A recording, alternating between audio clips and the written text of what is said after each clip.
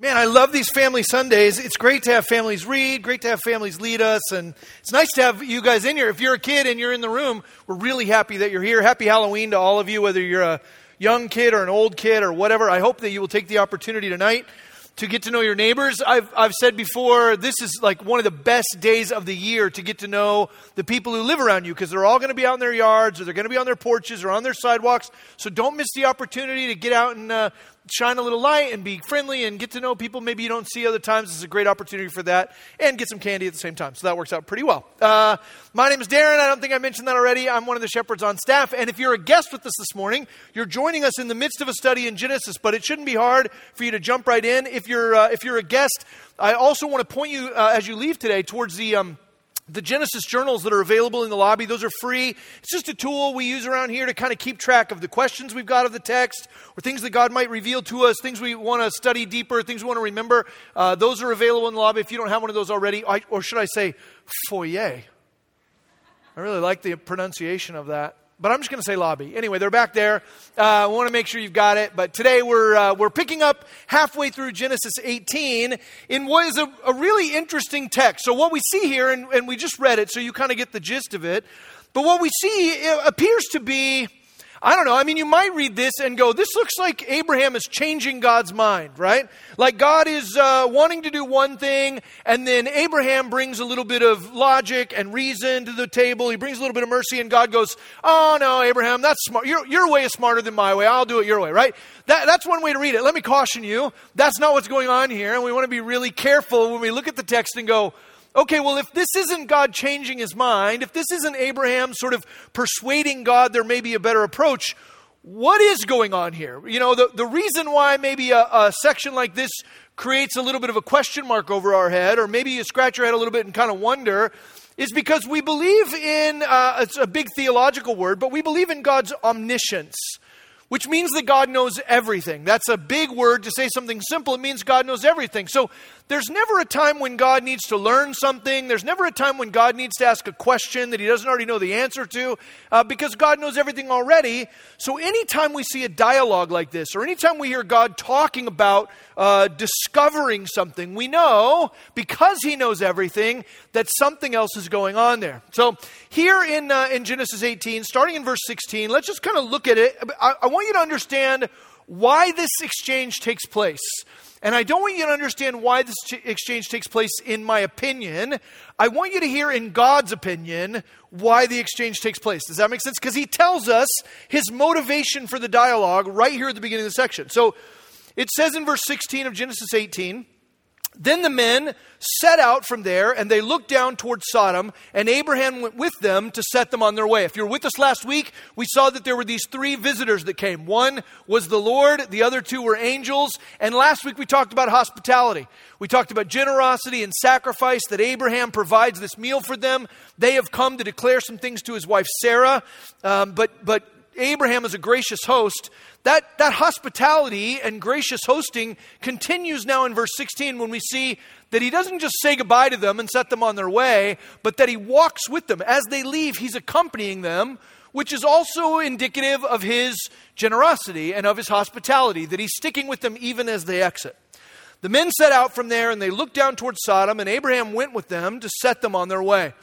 Now, verse 17, here's where we get clued into what it is that God is doing in this dialogue. It says in 17, and by the way, this is an inner monologue. So now, Moses, who writes the book of Genesis, is cluing us in to what God is saying to himself. That's pretty interesting, right? We get clued into God's inner monologue here. And here's what God says to himself in verse 17.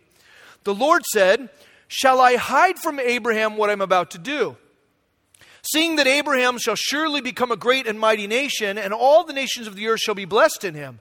For I have chosen him, that he may command his children and his household after him to keep the way of the Lord by doing righteousness and justice, so that the Lord may bring to Abraham what he has promised him. Right? So God, in his inner monologue, says, I'm going to reveal. When my oldest sons were 5 and 7, my sons Jack and Hank were 5 and 7, we were living at Hume Lake, and I made robot costumes for them when they were little guys, right, for Halloween. I think there we go. So This is Hank on the left. He's 5. This is Jack, who's 7. These guys are 21 and 19 now. But back in the day, I made this. I mean, this had like working lights and switches and the whole thing. Like, we took some time. I made them cool robot costumes and whatever. The way we do Halloween at Hume Lake, because it's a small community, there's 200 people living up there and a bunch of little houses kind of scattered around the mountains. We would go and get the big bus that would take people to High Adventure. We'd load up all the kids in their costumes onto the bus, and then we kind of drive them around. Because at this time at Hume Lake, it's kind of rainy and wet, a little icy, maybe snowy even sometimes. And so we'd put the kids on the bus, and we'd drive them around to all these little kind of staff housing areas. And the kids would get off the bus, and then they would go around, and they'd get candy at each of the doors. It's like a close approximation of trick-or-treating, right? So I make these costumes for my kids, and we go on the bus, and we're going out trick-or-treating. And I had cut holes in the bottom of the box for my boys' legs, and then they had those big silver conduit things on them. So it wasn't super easy to move around. And we get off the bus, and I'm walking with my son Jack up to the door of this house. And one of the other parents goes, "Hey, Darin, you should know, I think Hank fell down." Right? So I'm kind of panicked, like it's hard to walk, and I kind of panic. I leave Jack there, I turn, I go back to where they are. And sure enough, as Hank's trying to walk up to the house to trick or treat, he falls over, but at that point, he can't move at all. Like he's fallen over, and his legs are sticking out straight, his head's out the other side, he's got no mobility. And knowing that he can't get himself back up, he basically just uses his own sort of body momentum to roll the box, right? So now, as I'm walking back to him, the box is going in the mud and the rain, and I'm like, "Hey, you're ruining that costume I just made for you. Like, you're wrecking the robot costume. Stop what you're doing." I'm like, "Why are you doing? Let me help you. Why are you doing that?" He goes, "I got to get that candy." Not going to let anything stop him. If you know Hank, that's still what he's like. He's still like that today, right? But it was hard for him to walk in the way of a robot, right? It was hard for him to walk in the way of somebody that he wasn't, and he got to a place where he didn't kind of know how to move forward. I want to suggest at the beginning of our study this morning that while we are called to be ambassadors of Christ, to put His love and His mercy and His grace and His justice and His goodness and His kindness on display, it can be hard for us sometimes to walk. And maybe there are places along the way as you've studied the Scripture or as you've walked with God, or maybe if you're a guest with us today, maybe even as an outsider, you've looked at God from a distance and there are some things that have tripped you up. Does that make sense? For some of us who have been walking with Jesus for a long time, there are times that I look at things in the Bible and I think, I don't know why God chose to do it this way instead of the way that makes sense to me. I don't know why God doesn't handle this the way I want Him to. I've looked at the situation and I think I have a pretty good handle on it. And so I don't know why God doesn't just do the thing I tell Him to do, right? No matter who you are in the room, it is complicated for us as created beings to walk in the ways of our Creator because His ways are beyond us. And many times His judgments don't make sense to us. And sometimes the things He chooses to do, we don't have all the information that He has. And so what I love about this is that God, in His inner monologue, says, I'm going to reveal to Abraham what I'm about to do. And the implication or the intention of God's heart is, I want to have a conversation about this, right? I'm going to reveal this stuff to Abraham because I want him to wrestle with my justice and my mercy. Does that make sense? God reveals things to him, which both confirms Abraham's status as a prophet. By the way, in Genesis 20, we'll see Abraham referred to as a prophet. That's because God has revealed future things to him. But more importantly, when God reveals what He's going to do to a created being, it's indicative of His friendship. This is an act of affection. This is an act of generosity. When God reveals the truth to us in advance, it's God being kind to us. In fact, Jesus says that point blank in John 15. In John 15, and I don't know whether Jesus was thinking about Abraham and God in Genesis 18 at the time, but listen to what Jesus says in John 15 about friendship. Jesus says in John 15, verse 15, "No longer do I call you servants, for the servant does not know what his master is doing. But I have called you friends, for all that I have heard from my Father I have made known to you. You did not choose me, but I chose you and appointed you that you should go and bear fruit, and that your fruit should abide, so that whatever you ask the Father in my name, He may give it to you. These things I command you, so that you will love one another. Jesus says, I've revealed what I'm going to do. I've revealed myself to you because I love you, because we're friends, and because I want you to walk in my ways, because I want you to abide in me and produce fruit, and that fruit, for what it's worth, is loving one another, right? I've revealed who I am because I want you to be like me. That's what Jesus says. Well, that's precisely what's happening in Genesis 18. God says to himself, I'm going to tell Abraham some things that he'll find disturbing because I want to have the conversation, because I want to bring Abraham along. So that's what happens. Go back to Genesis 18. It says there in verse 16, the men set out and God has this dialogue with himself. Look at verse 20. Then the Lord said, because the outcry against Sodom and Gomorrah is great and their sin is very grave, I will go down to see whether they have done altogether according to the outcry that has come to me, and if not, I will know. Now that's also kind of a problematic statement. If you're thinking it through, you're like, why does God need to find anything out? Why does God say, I'm going to go down to the cities of Sodom and Gomorrah? And it appears what he's saying is, I'm going to discover something. Well, again, if we know that God is omniscient, that he knows everything, then there isn't a time when God ever has to go and do discovery. There's never a time when God has to go and learn something. There's never a time when he has to go and do a little bit deeper investigation because he knows things already. So what's happening here? Well, remember, the motivation for God is to reveal himself to Abraham in a way that Abraham then can replicate and walk in his ways in justice and mercy. So what God says here is, look, there's an outcry that's come to me. And that word outcry is used in other places in the Bible. It's indicative typically of a cry of grief or a cry of injustice or a cry for rescue and deliverance. When that word outcry is used, that's the way in which it's used. God says there are people who are crying out to me in grief and injustice and in need for rescue. And we don't know whether those are the people in the cities of Sodom and Gomorrah who are crying out for deliverance, maybe people who are oppressed in those cities, or whether it's people in surrounding areas that are saying, God, we need you to do something about the corruption of this city. But either way, God says, I've heard the cries of people saying that something has to be done about this wickedness. And when he says I've come down to see it for myself, it's not that God needs to discover something, but he's trying to make a point to Abraham, and it's this, that God doesn't do anything because people tell him to, right?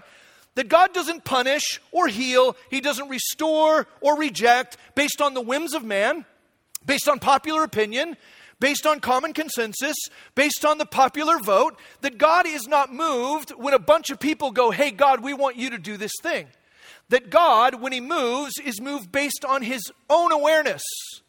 That he's moved and he acts on his own judgment, on his own discretion, on his own understanding.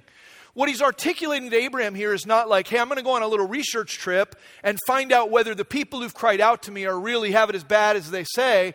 What he's saying is, I don't act and I don't dispense justice or punishment without being fully aware as God of the intricacies of what's going on in a way that even those who cried out don't know. It's an important point for us to get our minds around, right? I think sometimes in our society, we sort of have a sense that we know who the good guys and the bad guys are, right? We sort of get this sense that in our offices or in our schools or in our families, we know who the white hats and the black hats are. We know the good guys and the bad guys. What God is saying is, nobody knows like I do. Right? I do all my own homework, and I know what is true and what is false. I know what is right and what is wrong. There's an outcry that's come, but I know intimately whether or not this is accurate or it's just the whims of man. It's important for us to remember both that God's judgment is better than ours, but number two, that God isn't moved simply by enough people sort of raising their voices collectively. That he's moved by truth. That he's moved by what's right. That he's moved by what is real. That's important for us. So God says, I'm going to go and I'm going to see it with my own eyes.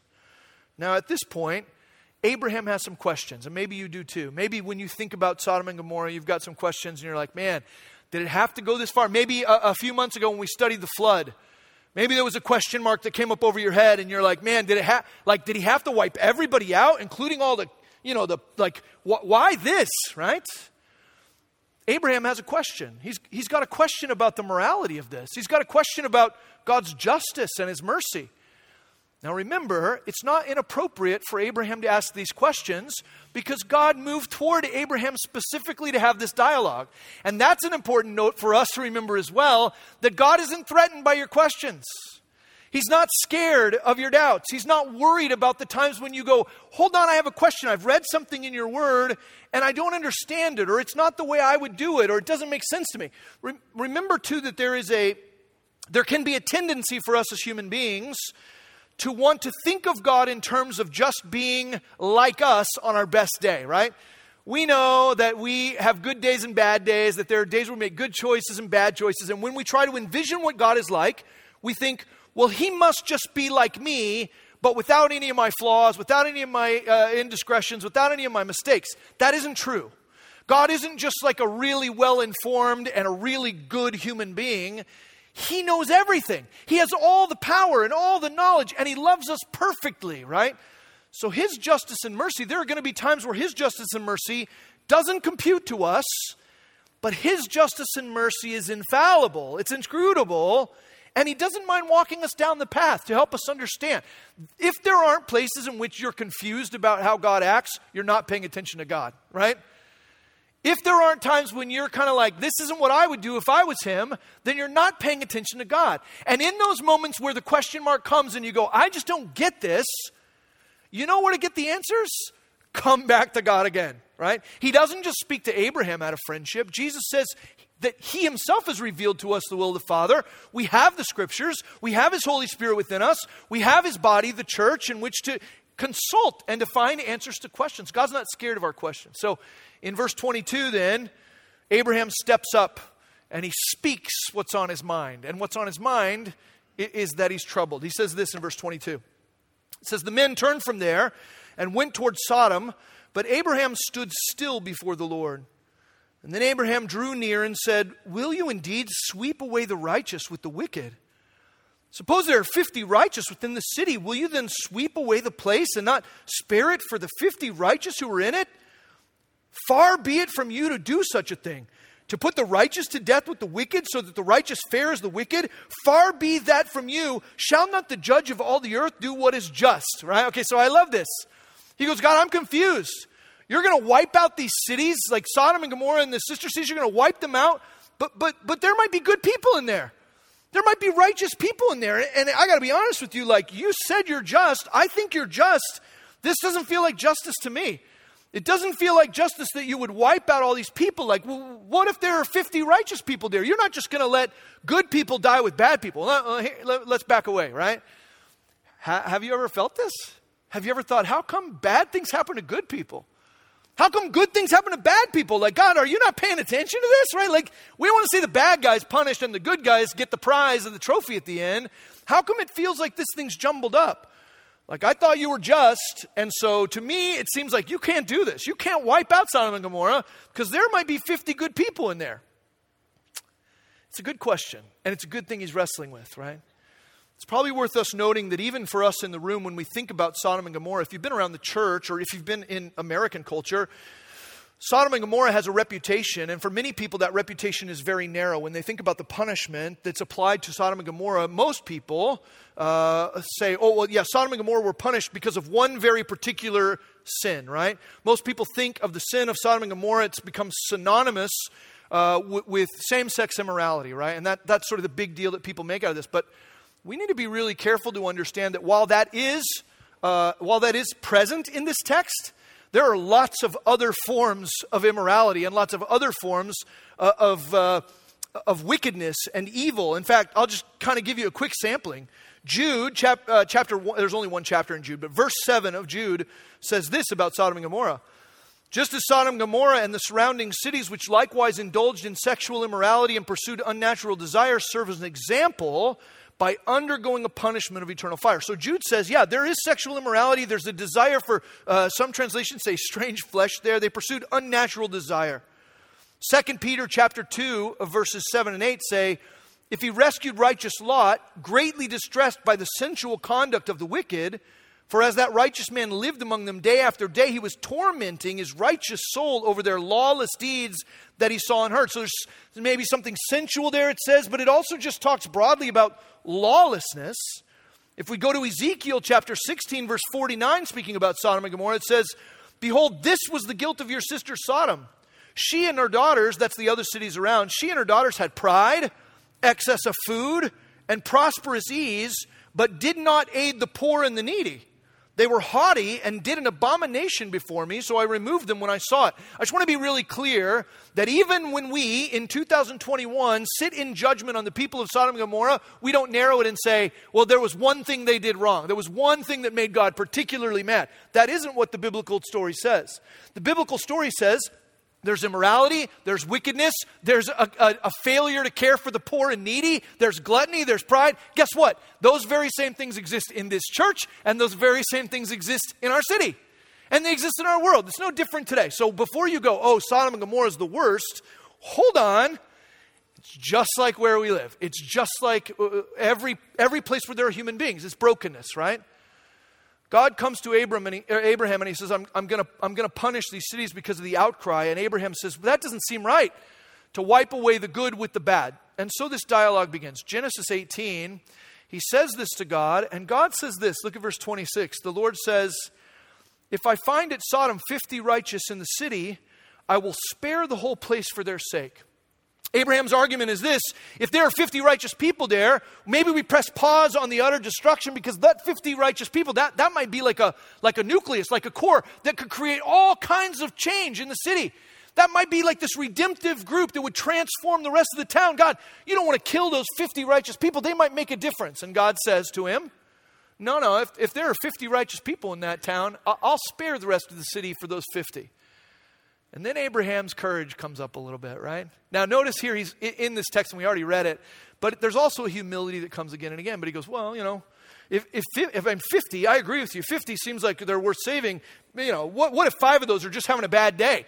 If 5 of the 50 are just happen to be off on that particular Tuesday, 45 is still pretty good, right? Abraham answered in verse 27 and said, behold, I have undertaken to speak to the Lord, I who am but dust and ashes. By the way, kids who are in the room, if you ever want to get your parents to let you stay up a little bit later, or you ever want to get your parents to let you eat a little more candy, or you ever want your parents to let you, have another scoop of ice cream, the key is to take the posture Abraham's taking, where you humble yourself and you look at your parents and you do what Abraham does here. You say, I am but dust, right? Thank you. Thanks for that. I worked really hard on that joke. Butt dust. There's a butt dust joke here. Thank you for your laughter. I actually got a groan in the first service with that joke, and that didn't make me sad at all. It made me feel like I'd really done something remarkable. He says, I'm nothing. I'm nobody, right? I'm butt dust and ashes. He says, suppose 5 of the 50 righteous are lacking. Will you destroy the whole city? And you know the way this goes. They work it down. He goes, what if there's 30? And God goes, I'll spare the city for 30. He goes, well, 30 is not that different than 20. How about 20? 10. They get down to 10. God says, if there are 10 righteous, I will spare the city on their behalf. What's God doing? Well, there's a couple things he's doing. First, he's demonstrating to Abraham that what might look unjust to him is actually the meeting of justice and righteousness.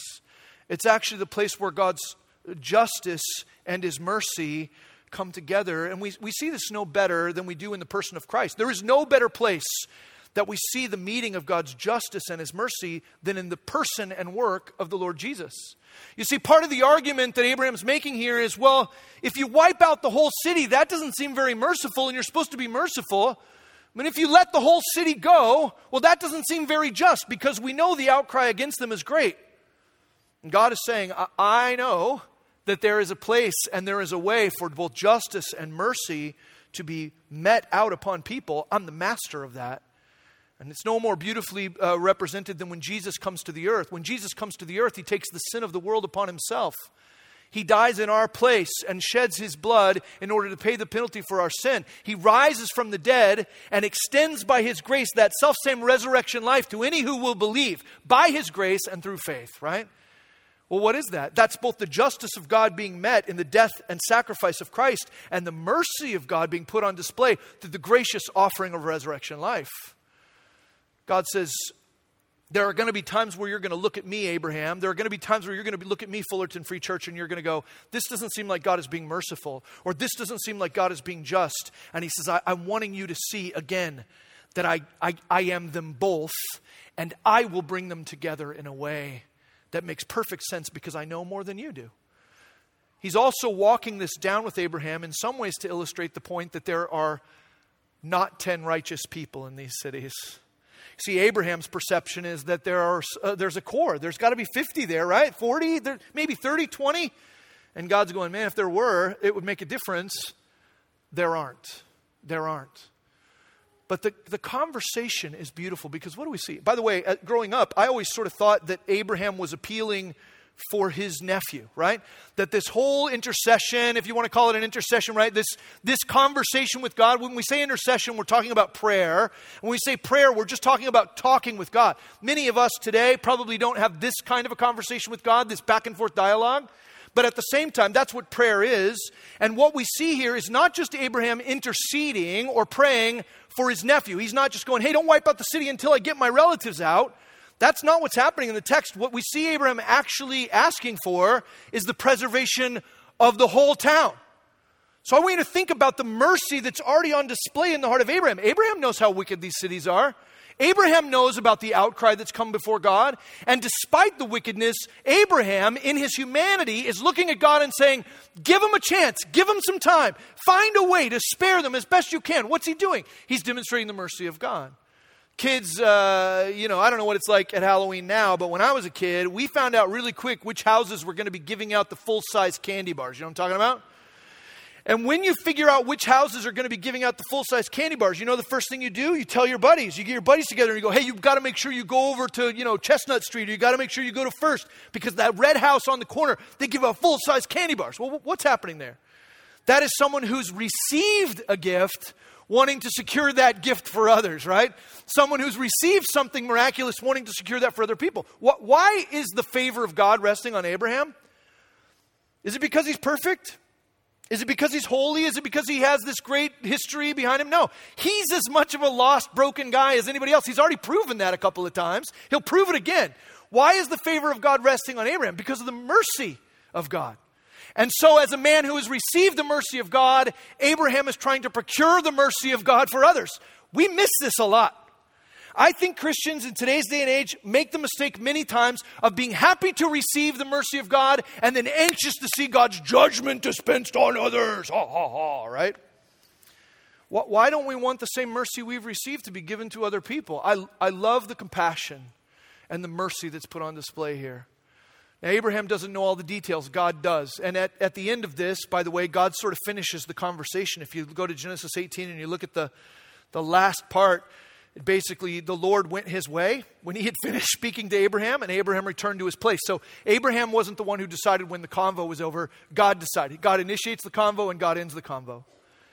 But what we see here is God trying to walk Abraham down this path. He says, I'm going to have this conversation with him because I want him to walk like me, in justice and in mercy. And so I have to demonstrate to him what that looks like. There is an opportunity for us to intercede, and you don't have to use that fancy word, but to be going before God on behalf of the people around you. Not just the people who look like bad guys to you, by the way, because it's possible that the people that look like bad guys to you aren't bad. How do I know that? Well, it's really interesting what happens here in Genesis 18. I will tell you that as we get further into the study next week, we're going to see Lot prove himself to be a fairly morally corrupt dude, right? Like kind of a train wreck of a human being. And yet he's saved. He's pulled out of that city. Even though he deserves wrath, he deserves punishment, he's just as corrupt. In fact, the passage we already read in 2 Peter chapter 2, starting in verse 6 says, if by turning the cities of Sodom and Gomorrah to ashes, he condemned them to extinction, making them an example of what is going to happen to the ungodly, and if he rescued righteous Lot, greatly distressed by the sensual conduct of the wicked, for as that righteous man lived among them day after day, he was tormented in his righteous soul over the lawless deeds that he saw and heard, then the Lord knows how to rescue the godly from trials. When I read 2 Peter chapter 2, I'm like, quit calling him righteous. He's like a mess of a guy. Please stop saying he had a righteous soul and he was really conflicted by the things going on. Because I read about Lot in Genesis 18, 19, and 20 and I go, that's not a good dude. That's a bad guy. That's a guy who maybe deserves some punishment, right? But the Holy Scripture, inspired by God, tells us in 2 Peter chapter 2 that if we're tempted to look at Lot in Genesis 18 and 19 and go, that's an unrighteous dude, our judgment is messed up because God knows something about Lot that we didn't know. God knows something about Lot that was not revealed to us in the earlier story. God knows that he had put his faith in God, which is what righteousness equates to. That Lot is spared not because of the praise or the prayer of Abraham, but Lot is spared because at some point, even in the midst of all of his brokenness, he was trusting in God. Well, before you get too judgy about that, guess what? That's us again too. All of us are being spared in the midst of our unrighteousness by the grace of Jesus.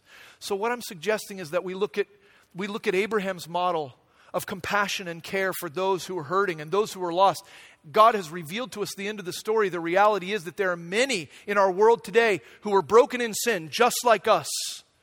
And if they have not put their faith in Christ, they will be separated from God for eternity. We know that, and it is our privilege to go before God on behalf of those and say, God, will you rescue them? Will you save them? Will you reveal yourself to them? Will you spare them? Will you give them another week or another 2 weeks? Will you preserve their life? Will you heal them so that they have another day, another month, another 100 years in which to be able to hear the truth of the gospel and receive it? Will you please give mercy to others because I myself have received mercy? It's revolutionary kindness rooted in humble solidarity. Revolutionary kindness rooted in humble solidarity. We see it in Genesis 18 in the mouth of Abraham as God invites him to understand that God alone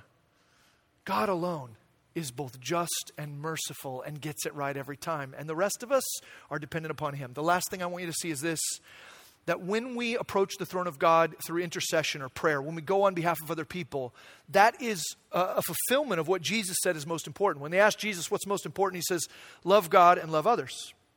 Love God and love others. When we approach God in prayer with this kind of question, with this kind of desire, what is that but an indication of our desire to know him more? So there is an articulation of affection for God in this kind of intercession. Not only is it loving God because it desires to know more about his ways so that we can walk in his ways, but it's also loving of others because it's us getting on our knees for the sake of our neighbors and our friends and our family and other people that we know who maybe don't yet know Jesus. So in this kind of prayer for other people, we both have the opportunity to love God more and to love others well. Not that I needed to give you one more reason to take this on. I think it's reason enough to walk in the ways of God and to be like him in justice and mercy. Would you pray with me? God, I pray that you would stir in us a heart to intercede, a heart to come before you, to draw near to you humbly and say, there are things about you that I don't understand. Will you reveal yourself to me? There are things that you do that I don't get. Will you help me understand? And to be able to go before you, God, and have you inform us and educate us, and allow us to explore the depths of who you are, to come to new understandings, to new realizations, to grow in our love for you and our love for others, and in so doing, to be your ambassadors, to reveal you in the world in which we live. We thank you that your judgments are inscrutable and that your ways are beyond ours, that you have the ability to see to the core of people in a way that we can't. We pray, God, that you would help us to trust you and to be like you. We pray that in Christ's name. Amen.